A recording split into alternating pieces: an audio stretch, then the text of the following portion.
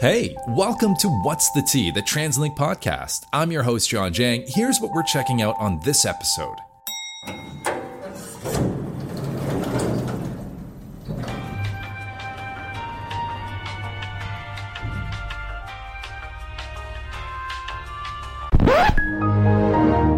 Why is it from time to time our elevators and escalators can be out of service? Let's tap in to What's the Tea. The next station is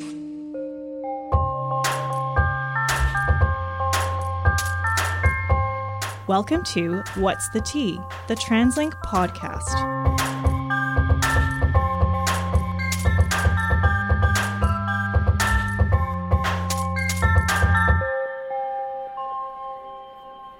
The public transit system in Metro Vancouver is an expansive one, powered by different modes of transportation that includes the SkyTrain, the C-Bus, the West Coast Express, and all of the different buses that we have on our roads. Needless to say, getting you from here to there requires a lot of operational planning, and it's something that we're doing constantly throughout the day to the point where we are a pretty well-oiled machine. But sometimes the trickiest part of your commute isn't necessarily about going from point A to point B. It's actually just going up and down. Hold that. How are you? Not great, Bob. Escalators and elevators at our SkyTrain stations play a very important role in your commuting experience, but it's one of those things where you don't really think about it until it's unavailable. Now, most customers can still take the stairs, but not everyone can make that choice. So what's the tea when these services are down for maintenance? Why can't they just stay in service all the time? Escalators in SkyTrain get used constantly. There's no breaks because trains coming in every few minutes. So there's always people on the escalators all the time. This is Sid Akitan, an elevator and escalator technician at SkyTrain. When life keeps you down, it's up to Sid and his team to literally bring you right back up. There's a lot of people that need the escalators and elevators, right? From mobility wise and all that. So I understand where they're coming from, right? It's a hassle when one of those units are down. But yeah, usually because it's a public unit, things happen all the time. It gets used almost all day, every day, right? So it's like your car, right? It breaks down, you got to fix it. And these things keep on running, you know? So small things such as like a screw or like something in the door sill could just take the elevator or escalator service, right? And you gotta be ready to go to the job. I want to jump on your car metaphor there a little bit, because you're right. Like, cars do break down over time, but if you are good at maintaining your car and doing regular checkups, you hopefully avoid major issues. So how much of your work is doing preventative maintenance as opposed to doing reactive emergency maintenance, if you will? For SkyTrain, the standards are pretty high here. So we have a A, a B, and a D. You have a inspection, which is a monthly inspection, where a monthly inspection only takes a few hours. That's the one where you check the external safeties. You check your handrail inlets, your upper handrail inlets, your skirt. If anyone hits the side of it, the unit should stop so no one gets their foot stuck in the side of the escalator. You check your emergency stop buttons, and then you just check the overall step quality. So you run it through, just check all the steps, make sure everything is good, nothing is broken, nothing is defective. So that's your monthly inspection. Now you got your B inspection, which is your quarterly inspection. It's a little more complex. You got to get into the units. So you take 10 steps out, put the hoarding on because you don't want any customers falling in there. You get in there in this confined space and you take 10 steps out, and then you get inside the unit and then you check the internal safeties, the bottom and top, see if all those are working, like such things like tension carriages, your springs, your chain. You check all that, make sure everything is good, everything is lubricated properly, and you do the same thing on top. You check that out, make sure everything is good. Oil the unit, lubricate it properly. That takes about 2 days. Hopefully nothing in that inspection you see out of order or out of the regular. If you see something that's not to code or that's worn out, then it might take a little longer because you got to fix that, rectify that problem. And then your most complex is your D. It's the annual inspection that happens once a year. So for escalators, you got to take out half the steps. So let's say like a station like Granville or Burrard, you got over 100 steps. You got to take out, clean it from top to bottom, the whole unit. And you're in a slope as well, so you can't do it quick. You got to do it slow and steady, because one false move and you're gonna fall down the escalator. You check all that. You check all the nuts and bolts from top to bottom. Check all the safeties, lubricate the chain, and one day for taking the steps out, and then you have 4 or 5 days to check all the internal safeties, and another whole day to put the steps back in. And hopefully nothing is wrong in that inspection, because if it is, it'll take longer than a week. But usually, if everything goes in order, about a week, I would say, for an annual. When escalators or elevators do go down, are they down because something did break, or are they usually down because you're actually just maintaining what the system has to go through, like whether it's the monthly, the quarterlies, or the annuals, like you mentioned? Yeah, well, they break outside of our scope of work as well, because things happen, and just the wear and tear of things as well, right? But mostly when they're down, because we're always working on them, maintaining them, and once you're done the maintenance after all the units, next month happens and you got to do it all over again, and just repetitive. You keep on doing it, so it looks like it's always down, but it's a lot of maintenance involved. It's quite fascinating, because I think people have to also remember that, yes, we have newer stations, but a lot of the Expo line stations, they were originally designed as part of Expo 86. A lot of that infrastructure is several decades old. Is that a challenge for you and your team, or have you been able to adopt like new technologies over the years to keep it as modern as possible? Yeah, for sure. So yeah, when the Expo line, for example, for the longest time, it was the same units since they installed the Expo line, but now they're retrofitting them, putting new units in there. And I think Burrard's the last one where they're working on to changing it out.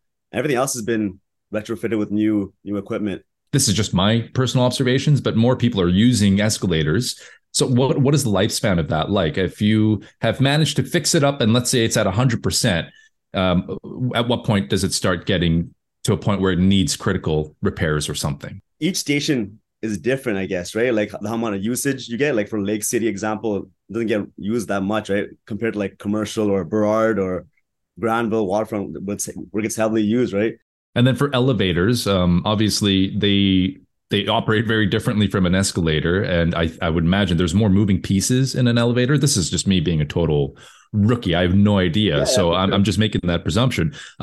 Is it generally the same too? It just kind of depends on wear and tear of how busy those elevators might be. For elevators, like you got hydraulic elevators, which is oil. Burrard and Waterfront, they go up and down constantly, right? So like a car oil heats up, and whereas now the newer units have roped. They use roped and counterweight, so there's no oil involved. So it lasts a little more longer. Sid, maybe take us through like a comparable. So our escalators are publicly accessible, right? They're open pretty much all day and all night.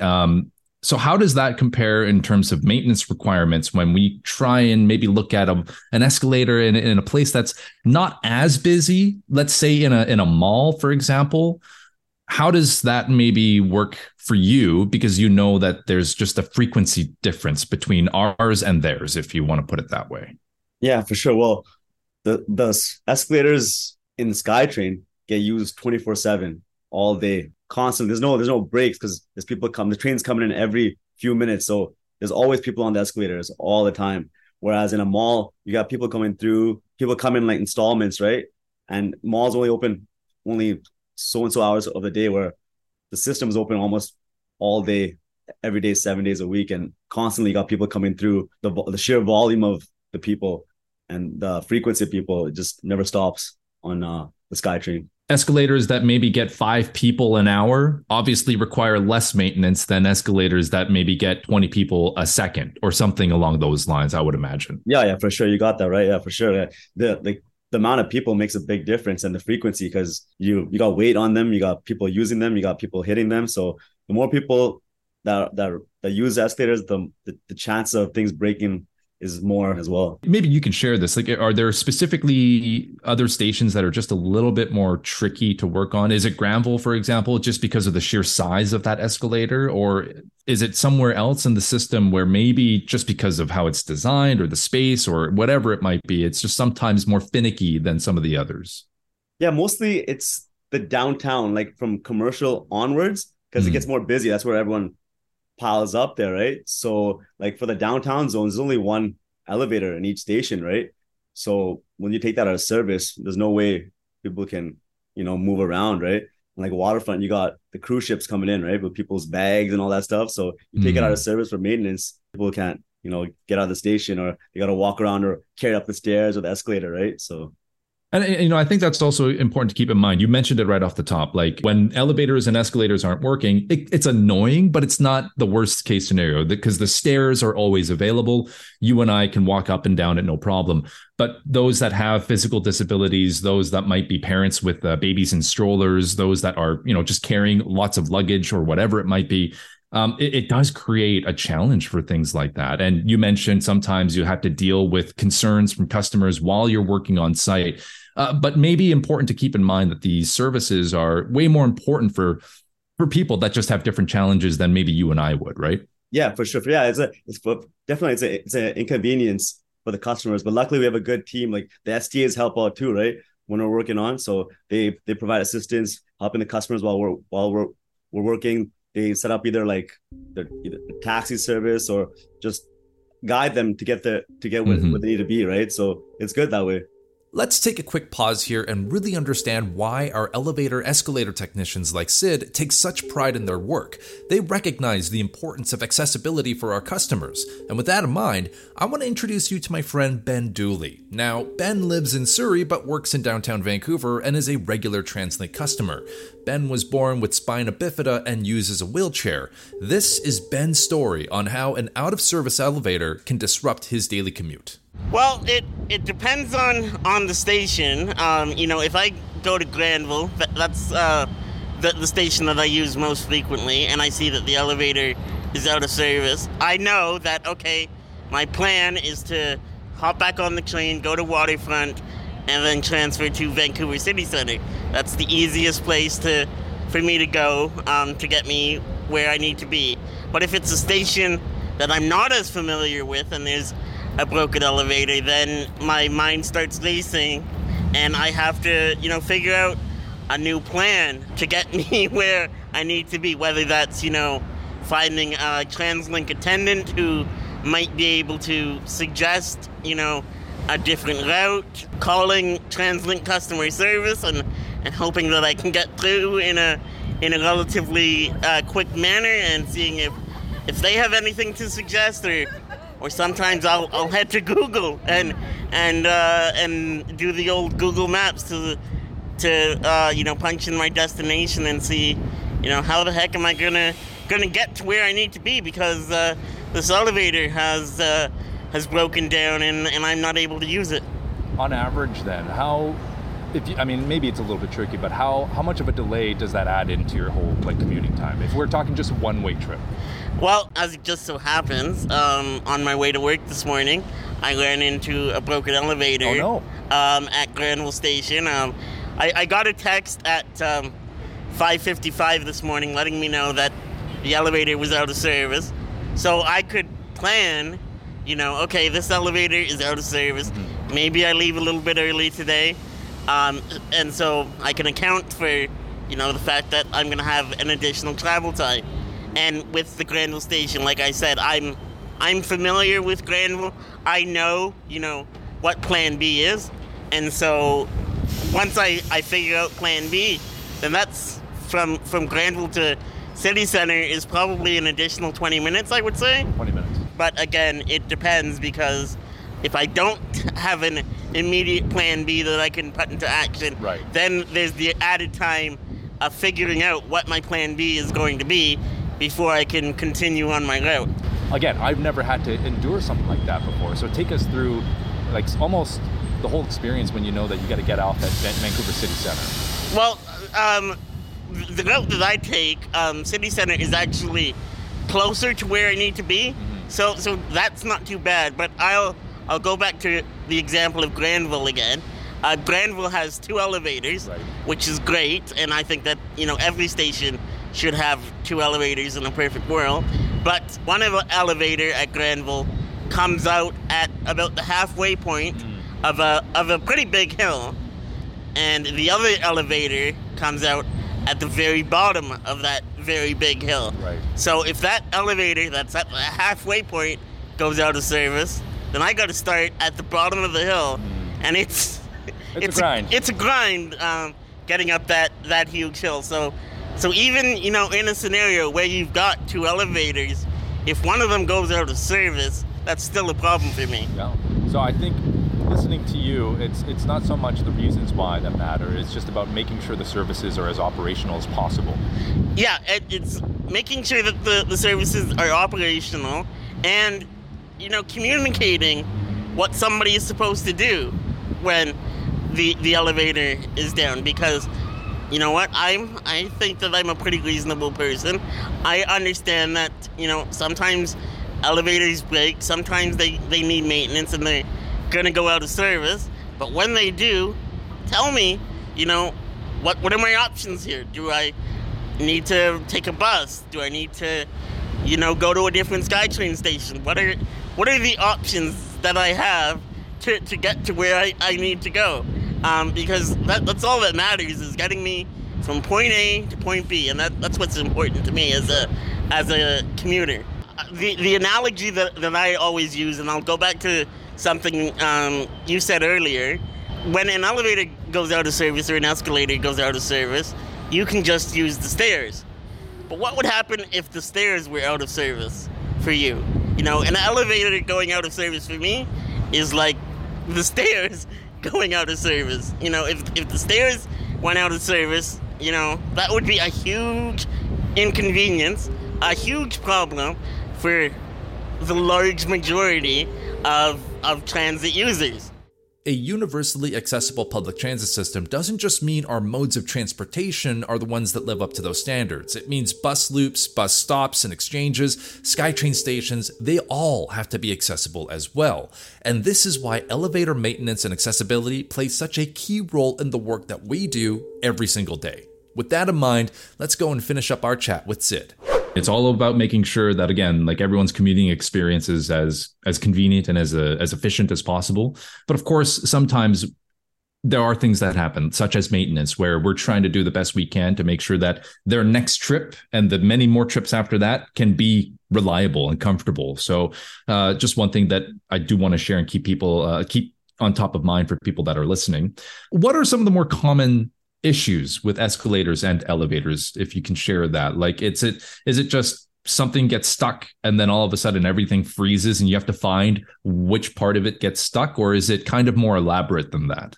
So in my experience, for escalators, the most common problems I had is screws in the treads of the combs, because there's safeties where if there's a screw that's stuck in the comb, it stops it, making sure that nothing breaks the combs on the top, right, or the bottom.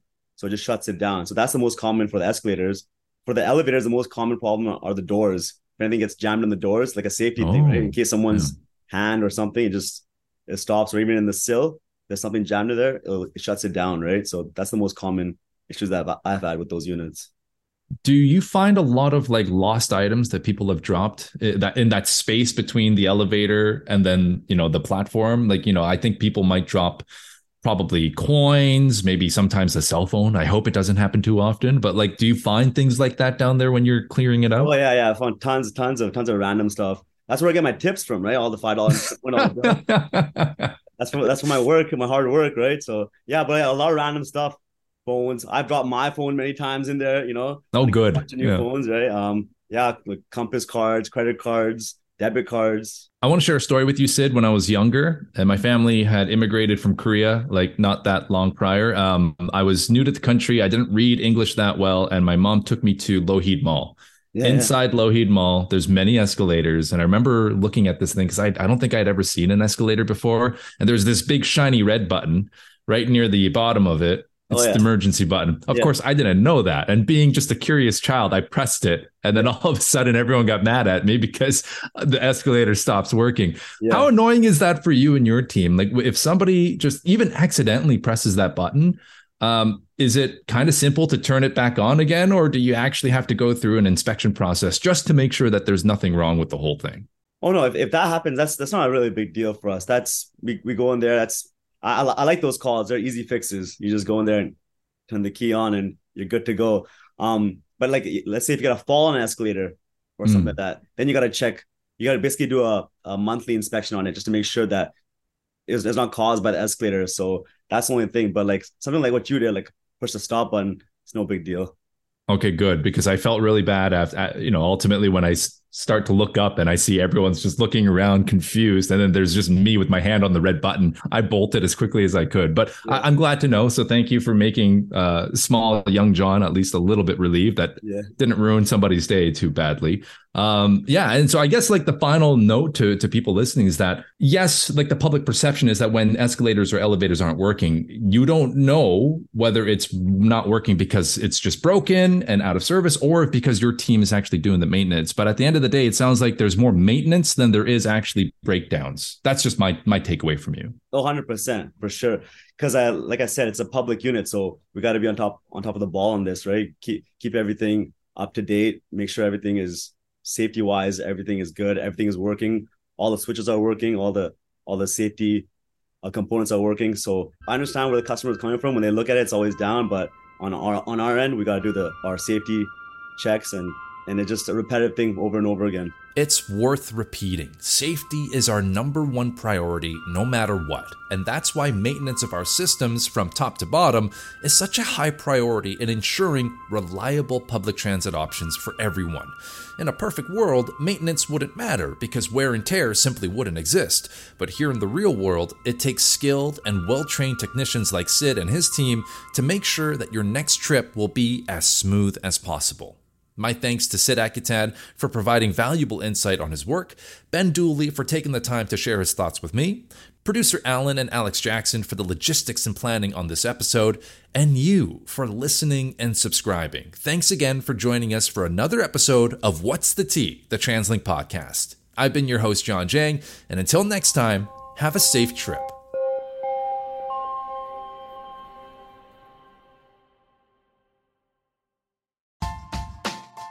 We've become all too familiar with problems. It's time we're introduced to some solutions. The Transit-Friendly Employer Certification exists to support and promote transit use, one of the easiest, most effective actions we can take to address climate action and livability. Organizations that provide a 50% transit subsidy will receive this certification. The time to act is now. Become a transit-friendly employer today.